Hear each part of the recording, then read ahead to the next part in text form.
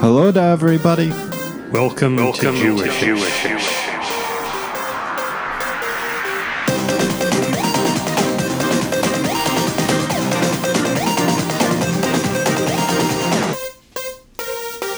Season 2? Oh, boy.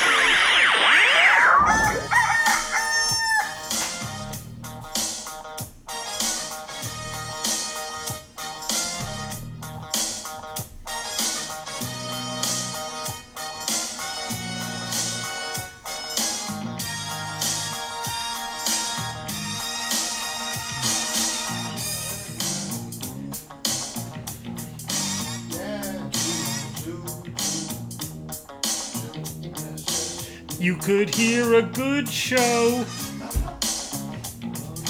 one that just lays down good tracks. You could hear Ezra Klein talking about what goes into Big Macs. You just get on Anchor. It's got every show you need. You could have a documentary looking things up with interviews.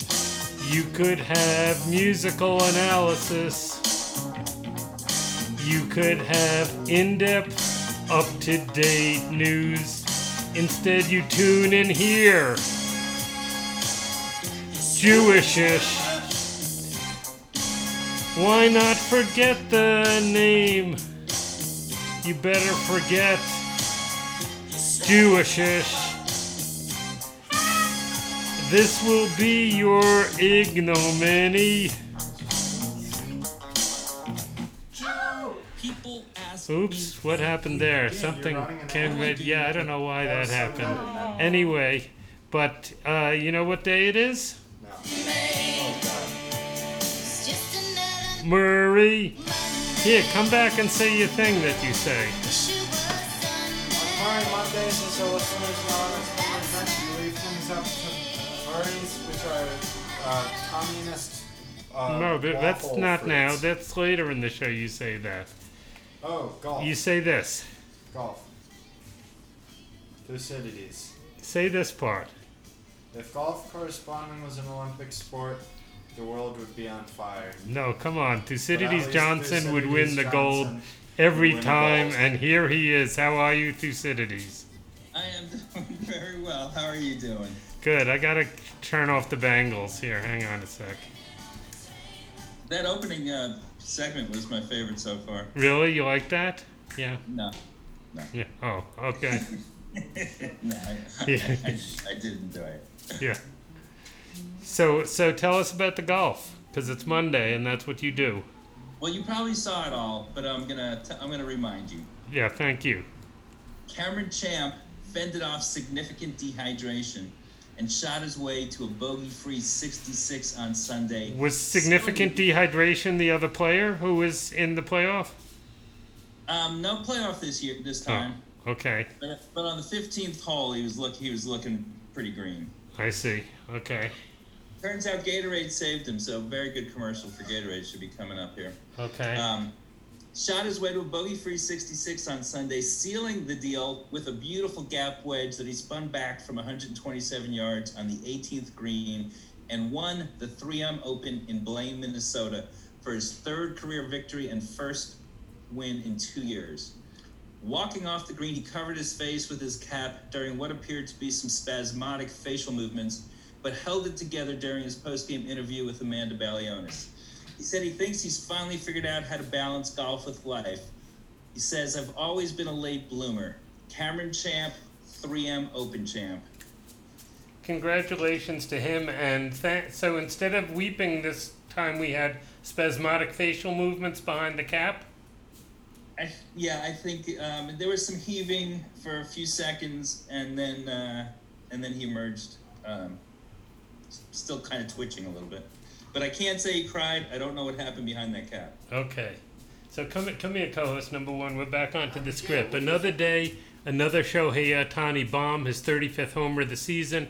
He also stole his 13th base, Why are they bothering to have the Olympics in Japan? The man is a one-man Olympics. But there is an Olympics, and Janie Reed from San Diego is the starting left fielder and number 2 hitter for the U.S. softball team. Unfortunately, when she gets back from Japan, her husband won't be home. The Tampa Bay Rays claimed him off waivers from the LA Dodgers and shipped him off to their AAA team in Durham, North Carolina. Doesn't that seem like a bummer? You go over to Japan for the Olympics and you come back and your husband has been shipped to North Carolina? You should be over there with it. Every Olympics, the U.S. men's team dominates the basketball. Not this year. France beat them in their first game. Evan Fournier hit a three-pointer with a minute left to give France the lead, and on the next possession, the U.S. took 5 shots and sunk none of them, including 3 consecutive wide-open three-point shots. Now the U.S. may have to beat Iran and the Czech Republic to advance. Come in here, and in other news. You don't have to. I could have read the other and in other news. Yeah, say that. But now I don't get to. 'Cause No, you read it. yeah, I said come on in No, because the it's moment time is for. spoiled. All right, now it's your story. Rita Marley celebrated her 75th birthday yesterday by playing an online concert and by announcing a new scholarship that is specifically directed at young women and single mothers, which will go to one student enrolled at the Women's Center of Jamaica and 2 students from the University of Technology. Happy birthday, Rita Happy Marley. birthday, Rita A Marley. new study by Swedish researchers in the Journal of Industrial Technology found that Swedish men are responsible for 16% more greenhouse gases than Swedish women, largely because of higher expenditures on cars and gasoline, Yeah. although I would think methane would also be a thing. Was it only Swedish? I thought Yeah, it it was only international Swedish. study. No, it turns out it was a Swedish thing. Oh, that's just Yeah, I don't think the Swedes necessarily a reliable indicator. I would assume American men are responsible for about 80% more. Yeah. Yeah. In Star Wars The Last Jedi, a Resistance fighter notifies Poe Dameron that Snoke has tracked the Resistance ship the Raddus even when it has jumped to light speed. As soon as she passed on that information to Poe, the Raddus is destroyed. That Resistance fighter was portrayed by an actress named Michaela Colt, who since received 4 Emmy nominations for an HBO Max series she wrote and starred in called I May Destroy You. This week, Variety reported that Cole has joined the cast of Black Panther Wakanda Forever, which is filming in Atlanta and is due for release a year from now. Isn't that a nice Star Wars and Marvel connection? Yeah, I thought you would forgot like that. This ship was named the Raddus because that's named after a general who fought in the battle for like everything. And now it's time for Murray Monday. Murray. Okay. So, you got to read your thing. Here, as our listeners know. As our listeners know and have come to resent, every Monday we celebrate the people who orthodox capital, endangered fruits, and who are like cows with no legs, the people, Kisapel Moe. Have you got a Murray for us this evening, Thucydides? I have a Renaissance Murray that I think you're going to be very impressed with. We haven't had any Murrays from the 16th century before. This will be very exciting.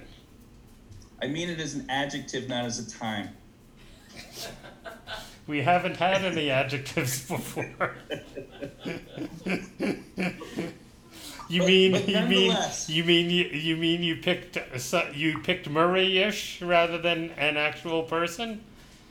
I have a person who has so many interests and talents.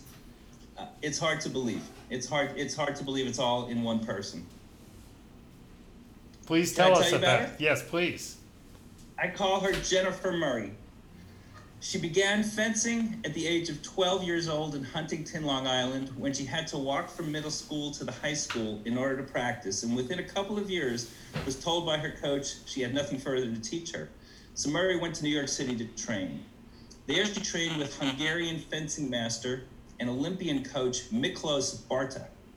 Murray won a national championship in foil and was ranked 4th in the country with points. She trained for the Olympics and earned a full scholarship to college. However, she did not compete in the Olympics because she said she got distracted and stopped training. Murray later returned to the Olympic Training Center in Colorado Springs to get certified as a national level coach. She went back to coach her high school team and there won a national title. Murray then earned her master's degree in education and became a teacher. eventually left teaching to open her own fencing school while she continued competing, and eventually sold the school and promptly became a farmer. A new mom, a naturalist, an environmental educator, a wildlife rehabilitator, she had already been growing vegetables at home and raising chickens. She also felt a social responsibility to farm sustainably and to live in cohesion with the land. She became a poultry, sheep, pig, and vegetable farmer. It's amazing what livestock does to the land, she said. They really heal the land and bring it back. In 2013, Murray moved to North Fork, Long Island, scaled back the farm to just poultry, and is raising Jen's hens on Turtleback Farm with plans to re-expand the farm again. She also opened a new fencing school, East End Fencing Academy. You might think that between motherhood, a poultry farm, and a fencing academy, that Jennifer Murray scarcely has time for hobbies. Pshaw. Murray's real passion, she said, pshaw. Pshaw. Pshaw. Her real passion is birds, and she is a practitioner of falconry. Wow. Her other passion is oyster farming, which she practices on a small scale and hopes to add oysters to Turtleback Farm's inventory. Her fencing school is open to adults and children. She teaches all three fencing weapons, as you probably know: saber, foil, and épée. She says France made fencing a sport to stop the murderous dueling, and the original weapon was épée. Saber derived from cavalry and horseback, so it was a cutting weapon rather than a point weapon. Fencer, farmer, falconer, educator, oyster woman, perhaps the Renaissancist Murray of them all, Jennifer Murray. Wow, that was fantastic. That got a wow from the producer. That was the first Murray ever to get a wow from the producer. Yeah, and for a change, co-host number one listened to the thing. That was amazing. What an extraordinary woman. Falconer. What? She's a class act, and there's an opening I just saw. I went to her website. There's a part-time opening for a coach at her academy. Really? You but think? She prefers someone with coaching and competing experience. But you might, if you have some free time. Yeah, no kidding. It occurs to me she could also open a restaurant where you speared the oysters with little épées. Oh, great idea. Yeah. It's like those Brazilian places with the giant skewers of meat. Exactly. Yeah. You're onto something. Yeah, because they have these places that sell poke bowls, and this could be poke food, but with a completely different kind of poke.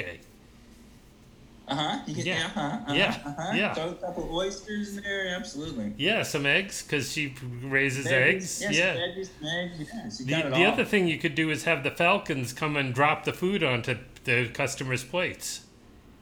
Oh my gosh, we got. I think this is the theme restaurant of all.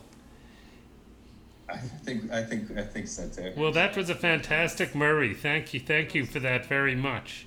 So we are in Albuquerque, New Mexico. We drove here all the way from Grove, Oklahoma today, about distance of about 650 miles. And so we will go out with, of course, Neil Young's song, Albuquerque. Thank you very much, Thucydides, and thank you to our listeners. Thank you, co-host number one. Thank you, producer. And here's Neil Young, Albuquerque.